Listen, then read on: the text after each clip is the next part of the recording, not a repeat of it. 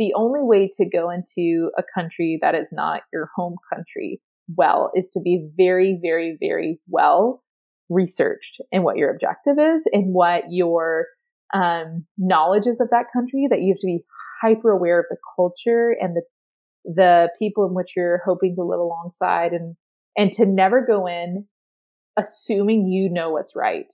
It's going in with this very humble posture and mindset that you ultimately are going to be a learner, and you're not going to be teaching. You're going to be learning. Hi, and welcome to Futures Collective. My name is Akil Kamal, and I'm really excited to have you join me. This podcast uncovers the stories, experiences, and skills behind young changemakers from around the world. We talk to anyone that's young or young at heart and changing the game in their industry, from entrepreneurs to activists, artists, athletes, and everything in between. My guest today is Bryn Antikin, who founded The African Soup, an organization addressing the needs of 300 orphans in rural Uganda and equipping teachers, engaging learners, and empowering communities through it. Bryn is also the executive director of the Watson Institute Boulder, where she works to empower the next generation of entrepreneurial leaders. I'm really excited to share this episode with you. I hope you enjoy. Yeah, so I really appreciate you joining me for this, Bryn. I'm excited to just dig right into your story, your experiences, and the learnings that you've had along the way, which we've got a snippet of in the Quickfire episode. So I'm really excited for it. Me too. Thanks for having me. No worries at all. So I guess just to start us off, why don't you give everyone listening in a bit of context just around the sort of work you have been doing and the stuff that you're currently working on? So I don't have a lot of consistency in the work I've been doing, aside from the fact that since I've really been about 16 years old, I've worked in the social entrepreneurship space.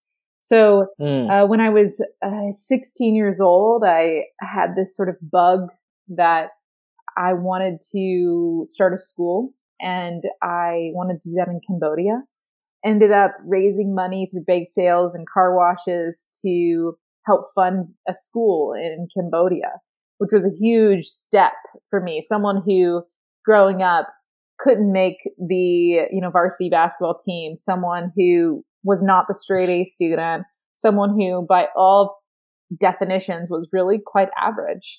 And I think that was really huge for me because no one expected much from me. When I was a little kid, I remember I had this sort of bleeding heart, and I told my mom that I wanted to bring all the prisoners little puppies because they deserve love too. And she was like, well, I don't know that we can do that, but you can write a letter. And I said, well, I want to write a letter to the governor then. And I wrote this, little letter to the governor saying I thought every prisoner should have a puppy dog because they deserve love too. And aside from that, I was just a kid that loved people and loved playing outside and reading books. And I had a big family that was really supportive, very dynamic. But I didn't come from wealth. I didn't come from a lot of, people who had experienced the world, so to speak. And when I was 16 and wanted to do this big thing, which was build the school in Cambodia, it shocked people. They thought I lost my mind. And it wasn't that I was doing anything shocking. I'd always wanted to do something of this nature, but it was the first time I actually committed to doing something. And I just told people flat out I was gonna raise money and build this school. And I think the confidence in that notion, alongside all the amazing relationships that I'd built since I was a kid, from teachers to neighbors and the teacher of my Sunday school class in church, all just gave me these $5 to $50 donations. And little by little, we raised enough money to pull that off. And then when I went to college, I wanted to kind of redefine myself and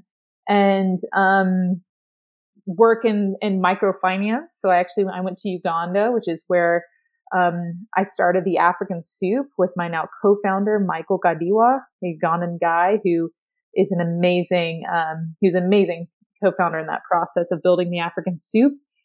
finished undergrad, continued growing the African soup, ended up moving to Uganda full time, where I was able to work on the African soup as well as other initiatives like a small bow tie company called Lion's Thread, as well as a commercial renewable energy company called Empower. And then finally, today I'm working for Watson Institute, where I'm helping lead groups of young people from around the world that want to start their own social ventures. We bring them to Boulder, Colorado, where we incubate their ideas and help them flourish so that they can go back to their home countries and have investment capital under their belt, experience building a business plan and a venture in the US and a board.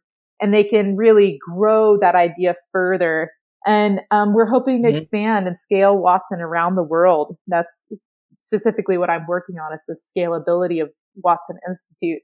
And so, from the school in Cambodia to the African Soup, which is an education initiative in Uganda, we have a lab school and a lot of initiatives doing teacher training, helping transform the education system in Uganda, to commercial renewable energy, to, what I'm working on now at Watson Institute. It is all been centered around the people that I've been able to do these things alongside. So every single initiative, I've either had a co-founder or a team or an amazing mentor that has helped bring me through the process, but not in a single one of these initiatives was I able to do it alone. It was all about the people. Definitely. And I really do want to touch in on sort of those networks, those support networks, the people you've had around you, and sort of how you were able to navigate them to be able to really drive forward the work that you were doing. But I also just want to move back to something you said earlier on, which was just about the initial interest that you had, how you actually wanted to start a school at the age of 16 and how you developed an interest in microfinance. I always find it fascinating to try and understand where those interests really stem from for people. So I guess starting with the school, where do you think that came for you, having, that passion to start a school at such a young age? Yeah. I think that it was sort of the perfect storm. I mean, I was living in a very hospitable environment, so to speak, to take risk. I was living with my parents who deeply, deeply love me, have amazing family. And I was in an incredible public school system here in the state of Georgia. And I think that what happens is comfort can either be the perfect catalyst or can absolutely crush your ambition. And, comfort is not bad unless you allow it to crush ambition, because you're just so comfortable you don't want to change things. And I think when I was 16, it dawned on me that I could either live in comfort for the rest of my life, or I could use that comfort to actually be a catalyst for change. And that's a decision, I think, subconsciously, without knowing it, I went towards, was figuring out, because it's true. Like, you find yourself in seasons of a lot of shifting, a lot of transition, and you tend to make decisions in those moments. But when you're comfortable, you tend not to. But that's actually the best time to have a wake up call, because that can last for a lot longer than what's healthy and good for the world. It's in those moments that you have all the resources and the people and the, platform to actually take the step into the next direction. So I think when I was 16, I was loved, I was supported, I was encouraged, I was not yet heading off to college. I was ready and just didn't know it. Yeah, I think that's so interesting. And it's so great to hear as well that, you found that you had that realization that, that your comfort can actually be, a weapon for you moving forward, and something that you can use to amplify your impact in the work that you're doing. So yeah, that's pretty awesome, because I know that there are a lot of people that do have the passion and do have the interest, but sort of lay back in that comfort and don't take action, and sort of is kind of a bystander to the issue, if you get what I mean. Yeah. And yeah, absolutely. So it's, it's always good to hear from people that have sort of taken that step and taken that leap. And I'm sure that there would have been, quite a lot of barriers along the way. And, you were really young, still balancing university and trying to get your work with the African Soup Up, for example. And, all of those commitments can always be overwhelming. And one thing that actually stops us from wanting to take action, knowing that we've got so much on in our lives. How did you start to both mentally and physically overcome those barriers to get it done? Mentally and physically overcome the barriers of comfort? Overcome the barriers of comfort, I guess we could start with. And then I'd love to hear a bit more about the barriers of, having those other commitments. Are there any other barriers that you might have faced that you didn't really expect? Sure. So I think that the overcoming the barrier to comfort is one of the hardest things that we can do, because it challenges at our very core what we ought to do, which is to stay stable and to stay safe. So safety is at the base of, Maslow's hierarchy of needs, and you're immediately looking at that safety and saying, nope, I'm going to shift everything. I don't need to. I'm not being kicked out of the nest. It's that I'm choosing to jump out of the nest because I want to, because I know that staying in the nest is never going to strengthen my wings. It's never going to push me to be stronger, and it's never going to allow me the opportunity to see what's beyond this. So you just chill in the nest for the rest of your life.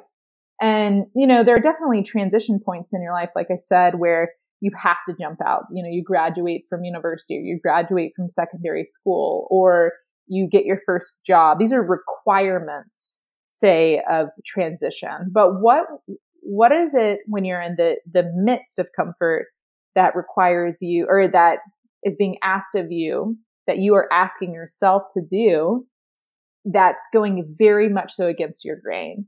And I think that's just a recognition that you are in safety. If you are in complete safety, then you are in complete complacency.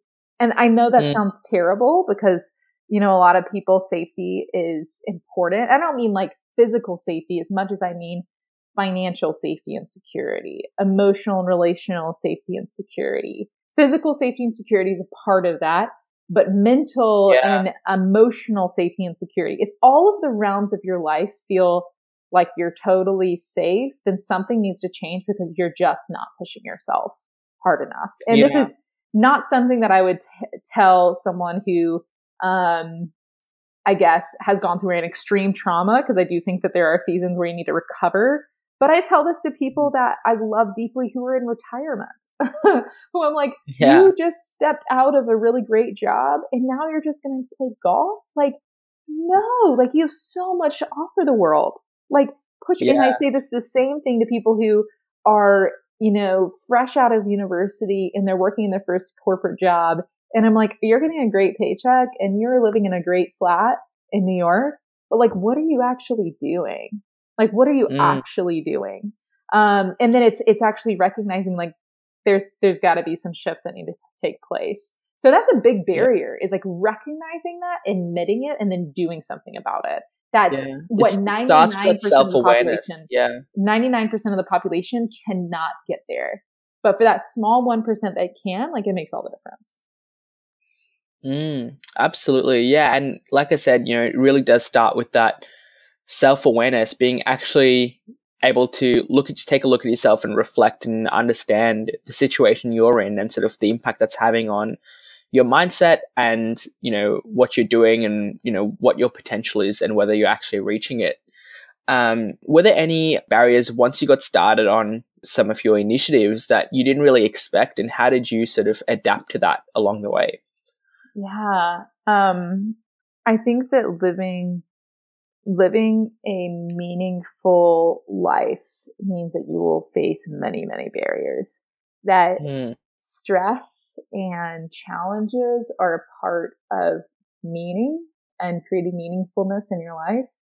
And I think when we shy away from, say, confrontation or stress or these sort of things, not that you should be overly stressed or overly confronting things, but when we totally dismiss them as healthy, then we lose sight of the beauty that's right in front of us, that those things are intended to refine us and improve us and improve the work that we're encountering. And I think that for me, like I encountered more I always tell people when I moved to East Africa, I got on that plane kicking and screaming. I did not want to move to East Africa. Not that I didn't love East Africa.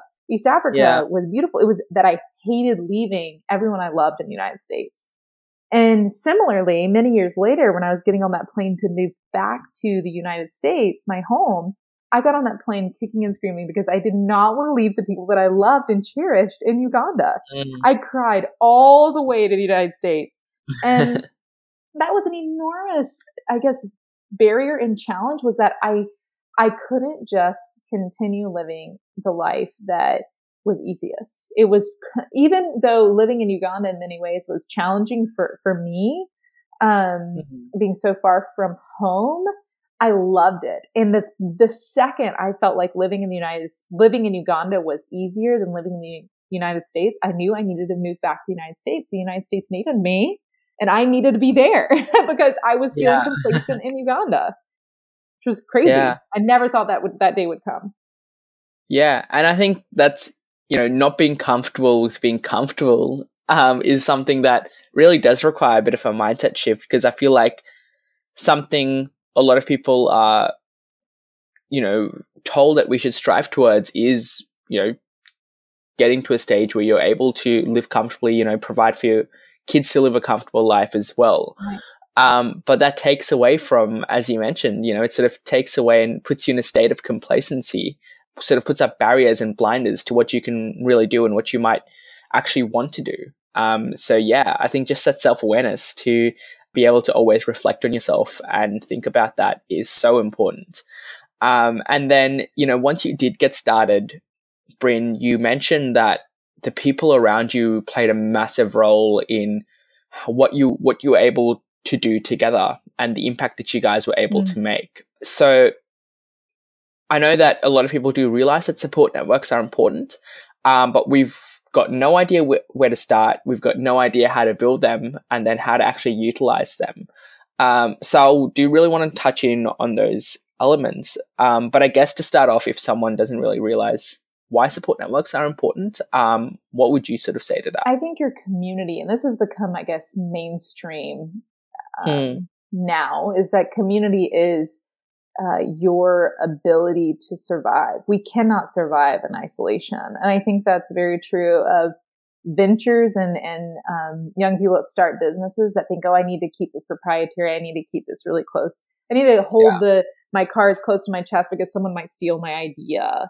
And then you're not giving it to the community to refine and improve your idea or your concept, your vision, your dream, whatever it is. And, I think that's really true when you just think of personally, how do you thrive? And to develop a community, and that's a community that's very diverse, that does not just include people that look like you, that are of your same age and gender. It's making sure that your community is as diverse as you possibly can make it, so that you're not just looking in the mirror when you're trying to have a conversation about what you should do with your next steps. And that community is not just supposed to be a support system as much as it's supposed to be a challenging system, where if you truly have people around you that love you and care about you, they're not just going to tell you what you want to hear. They're going to actually maybe tell you what you don't want to hear. Yeah. And that's even more powerful. So it's, how do you create depth and not as much breadth? So like when you're, find these few people, dig deep into those relationships, make them, bring them close to you, invite them into the dark shadows of your life that maybe you're even embarrassed to admit. Maybe it's that your big idea that you thought would be the $1 million idea is failing, and you just need to talk to them about it, but you're scared that they might judge you. It's inviting them into that space and saying, look, this might fail. I just need you to give me your advice. Or, maybe it's a breakup, or maybe it's a big transition you're scared to do. Maybe for me, it was moving back to the United States after living in Uganda, and I was scared to admit that, but I needed to bring my closest people into those conversations to make sure I wasn't just going crazy. So I think that's why it's so valuable. Yeah, no, absolutely. And I think, it is definitely so valuable. It is also, I guess, fairly intimidating, because you do have to open up, yourself, your challenges, your ideas to the people that are going to be supporting and challenging you. how did you go around sort of finding the right people to be there with you? And was it, I guess, something that was naturally there and you just sort of had to have a think about who you already had, or did you actively go out and look for people? Sure. I think building a community is a proactive effort. You cannot passively build community. Sure, you're born into a family. You probably have a mom. You probably have aunts and uncles. That is something you don't necessarily have to build, although you still need to invest in family. But outside of family, creating relationships and sustaining healthy relationships is not a passive effort. And if it becomes passive, it will fade away. It doesn't have the depth. It's convenient. And the minute it becomes inconvenient, it will fall by the wayside. And so I think it's identifying who are your people, who know you and who do you want to know you, and how do you make sure that you're consistently inviting them into your life. And I think that then the one tier out from that is making sure that you prioritize that diversity element of how do I make sure that there are elder people in my life that are sort of in a mentor role, that they're not going to pursue me necessarily, but I have to pursue them. I have to be hungry and make sure that they see updates on my life and that I actually want to get on a call with them and I actually want to take them and pay for lunch. And making sure that there's also the flip side of that, there's one or two people that are maybe a few years younger than you that admire you or think highly of you and that you're investing in them, because that kind of like, there's your closest people at your very, very core, maybe your nucleus. And those people, it's very, very, very proactive. But even the next tier out, that's still a proactive effort, that you have to make sure that you put energy towards, or it will fade away. Yeah, no, I absolutely love that. And I think that's, just beautiful the way you did put that forward, and, approaching relationships, approaching the people that you meet in a way that you're not trying to get and not actually give. I think just having that idea of building a meaningful relationship with the people around you is so important, and it just leads to much happier relationships, much more fulfilled relationships. But I'd be interested to hear, Bryn, how you actually came to that realization. Was it something that you already had, or maybe stuff that you, I guess, had to develop your understanding of relationships as you went along? Yeah, I mean, I think it's a good question of when that realization took place. I think that there's a few really important people in my life that did it very well, namely a guy named Eric Glustrom, who is a relationship guru. I mean, he has a list of probably 150 or more contacts that he monthly sends an email to, just checking in. Yeah. And, I would say probably has a 20 to 30% response rate on those emails. And he gets coffee with probably one or two people a day. And he just believes that whatever work he's doing is contingent on who he's doing it with and who he's sharing ideas with and cross-pollinating his ideas with. And I think that he does that so brilliantly. And I kind of did take a chapter out of the Eric Glustrom book and my own book on relationships. But I think I also just have this philosophy that is drawn from just watching societies from the dawn of time evolve. And the healthiest societies are built around community, and they're built around a firm belief that you can't do it alone and that you have to do it and when community breaks down, I mean, wars break out, and if there's divisions and there's divisiveness between communities, it leads to destruction. And so it's how do you make sure that in your microcosm of your little piece and slice of the world, you're not creating wars and divisiveness, and you're not creating apathy, but you're being proactively cohesive, or trying to create cohesion and moments of collaboration between people. It's the very opposite of war and destruction. But that does not happen accidentally. That happens because you choose to make it happen. Yeah, absolutely. It's a conscious process, and as you mentioned, proactive, right? Yeah, for sure, 100%. And throughout your processes of building your communities and building those relationships and then leading on the people around you. How did you start to figure out what your strengths were and focus on them? And then how did you go around leveraging, the skills of those around you to really drive the work that you're doing and make it as effective as possible? Yeah, I think building a team is figuring out who has which skills that need to be brought out to be able to make the venture, the idea come to fruition. So everyone has innate skills and they sometimes just don't even know what their skills are. And I think that a skill of mine, I think that I've just only realized in the last couple of years is that I love to bring people together. I love to be the catalyst that kind of pass the vision, and helps people get behind that vision and work towards that vision. But I'm not an accountant. I'm painfully horrible at collecting the tiny details and making sure nothing falls through the crack. It's hard enough for me to keep up with my personal email, much less to make sure that every transaction on my credit card is, properly tracked in our QuickBooks. So it's how do I make sure that I can identify in someone like a Brad Bauer-Kemper, who ended up being the CFO of a business, of Lions Thread, a business I started with my friend Sydney. How can I identify Brad as someone who won't let an expense go unnoticed?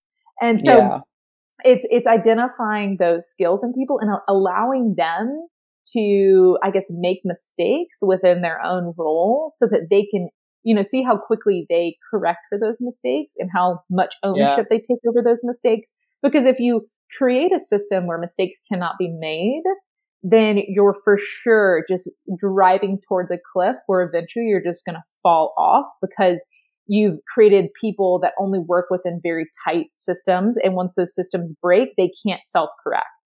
And so it's building in opportunities so that mistakes can be made so they can improve and they can actually be correcting throughout their entire tenure within an organization. So you're not just driving towards a cliff where if the system breaks, they break. Yeah. So leaving room for those inevitable mistakes and inevitable failures, if you call it that, along the way, so that, you can learn from them, build from that, and then move forward.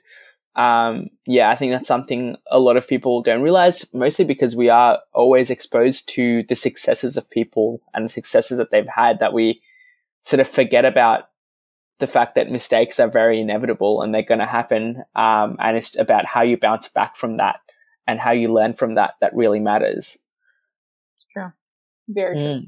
Yeah. I think it's pretty awesome that you were able to do that, having that awareness as well to identify your skills. And, as you said, you're still identifying different skills that you have. Have you got, I guess, any really practical things that people might be able to do if they've got no idea, where their skills lie, what they're good at, things that they might be able to do to maybe start their journey to figure that out? Yeah, I think that it's what are you most excited about? What gets you really, like when you think about the thing that brings you the most joy and excitement, what is that thing? And if it's putting together a Lego set when you were a little kid, piecing together a puzzle, or if it's, playing outside and building a tree fort, or if it's, figuring out how the mechanics of a bicycle work, like what are the little things that don't seem inherently important, like how a bicycle works or how to put together a Lego set or playing with friends, like those things that when you were a kid, what were those things you were drawn to naturally? And then to take a step back and observe what in that is the way that you naturally tick. So if you loved looking at a playbook and building out a Lego set, like maybe you like system and structure. Maybe you like what it means to follow the rules to make sure that you're staying within the guidelines necessary to build the structure perfectly. If you liked discovering how the mechanics of a bicycle work and taking it apart and putting it back together, maybe you like to construct without a rubric and you like a little less structure and you like a little, more freedom in that. If you like, bringing friends together from around the neighborhood so you can play a game of kickball, like maybe you're naturally a person that likes to bring people together. You're a networker.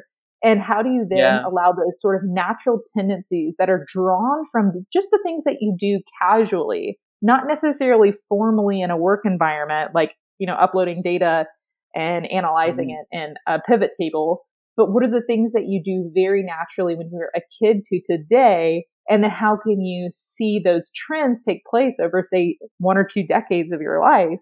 And then when you draw out those tendencies, evaluate how can I construct that into a role within an organization or, maybe not an organization, but within your specific job so that you're actually playing to your strengths rather than to your weaknesses. Yeah, absolutely. I love that. And, just looking into things that seem very routine and, very quite ordinary, just looking in that to find, those gems and those skills and the stuff that you enjoy doing.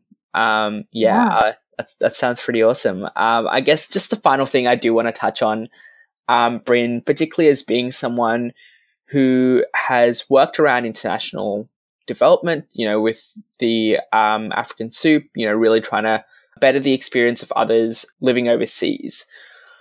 I'd love to hear, because I know a lot of young people are quite passionate about issues that affect countries around the world.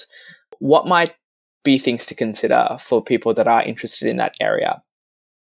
I think it's taking a minute to recognize, do you want to go overseas because you want, and maybe that's going to Africa, to Uganda in my case, or maybe it's going to South America or Asia, or whatever it is. Maybe it's going to Australia if you're in the United States. But is it out of a place of just, I want to discover, like, what is your real motive? And I think that the only way to go into a country that is not your home country is to be very, very, very well researched in what your objective is and what your knowledge is of that country, that you have to be hyper aware of the culture and the people in which you're hoping to live alongside, and to never go in assuming you know what's right. It's going in with this very humble posture and mindset that you ultimately are going to be a learner and you're not going to be teaching. You're going to be learning. And I think that that's really important for people who do want to live abroad or move abroad or even just travel abroad, is that your objective ought to always be to learn and to share ideas, but to never be the person that comes in with a prideful posture to change someone else, even if it's accidental. I've seen many people in Uganda that are living there as expatriates, so people from Europe or the United States or wherever else, and they are trying to teach, quote unquote, teach the Ugandans how to grow, corn better. And Ugandans are so kind that they listen, but then that white person leaves and they laugh out loud because they've been growing corn in Uganda for eons. Yeah. And they're like, who is this person to say they know how to grow corn better than my ancestors have taught me? And that's just so prideful. And so it's, how do you go in with a humble heart and a humble posture for learning rather than just taking your culture, your ideas, and forcing it onto the people. Yeah, absolutely. And I think there is quite a fine line between empowerment and disempowerment, in the work that we do. How did you go around really navigating that and making sure that you were actually bettering and helping the communities that you were trying to have a positive impact on, rather than actually doing something that's adverse to that? Yeah, I think for me, it was always, always, always partnering fully with a Ugandan and trusting fully a Ugandan. And that was just critical. It would have never worked if I had just gone in by myself as someone from the United States who had no understanding of the culture, the context fully, and subjecting them to an idea of what I wanted to change. That would have been, first of all, just completely downright, in my opinion, not ethical, but secondly, just ineffective.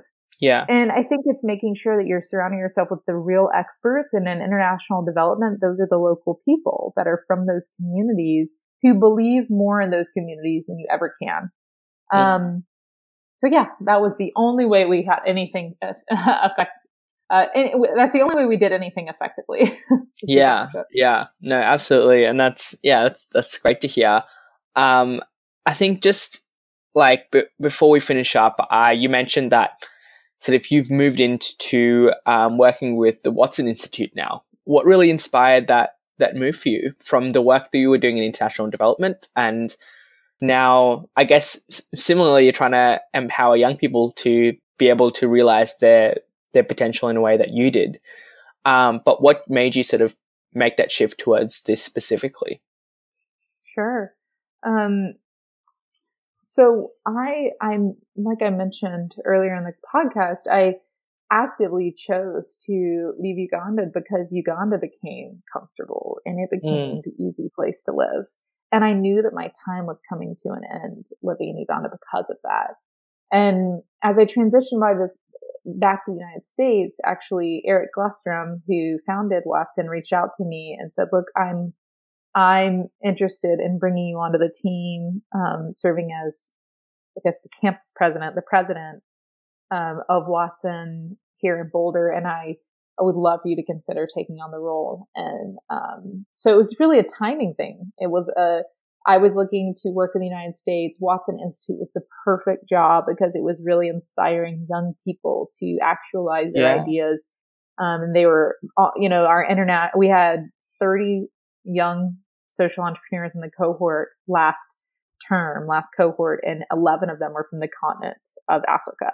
So to say it was a perfect fit is an understatement. That was really what happened. I was planning on moving back to the United States and started looking for jobs, and Eric reached out to me and said, would you be interested in serving in this role? Yeah. Awesome. And I mentioned that sort of your goals moving forward, you mentioned that your goals moving forward are, just to amplify that impact and scale the work that the Watson Institute can do. I guess for you personally, where would you like to see yourself, moving forward, like in terms of developing yourself personally? What would you like to improve upon? Yeah, I think for me, it's a matter of figuring out how to be a better, I guess, entrepreneur, a better professional, so that I can better support young people in their desires and dreams to improve the world. So that's boning up on things like financial projections and figuring out how to build financial models better. And it's trying to figure out how to create better strategic initiatives and better teams, and me really, really digging deep into what does it look like for me to be well equipped to help people be well equipped in their development as an entrepreneur. Yeah, absolutely. I love that. I want to acknowledge you as well for a moment, Bryn, for being someone that, not only has made a great impact through the work you've done so far, for continuing to want to better yourself, to want to build those meaningful relationships and positive communities. And also, always looking for ways to challenge yourself and the people around you. I think that's invaluable to have people like that around. So, I want to thank you for what you've done and what you're going to continue to do. And I'm looking forward to seeing the work that and the impact that you're going to be able to drive. Oh, well, thank you so much for having me on the show. And I really appreciate all the really thoughtful questions you brought forward. Absolutely. Well, I hope you have a lovely day, and hope everyone listening in really enjoyed that as much as I did. Thank you so much. Thanks for listening, and don't head off just yet. It would mean the world if you could leave a review for us and take action by sharing this episode with one friend you think would benefit from it. Oh, and if you know a young changemaker who should have their story heard, get in touch with us on our website, futurescollective.com. Hope you have a great day.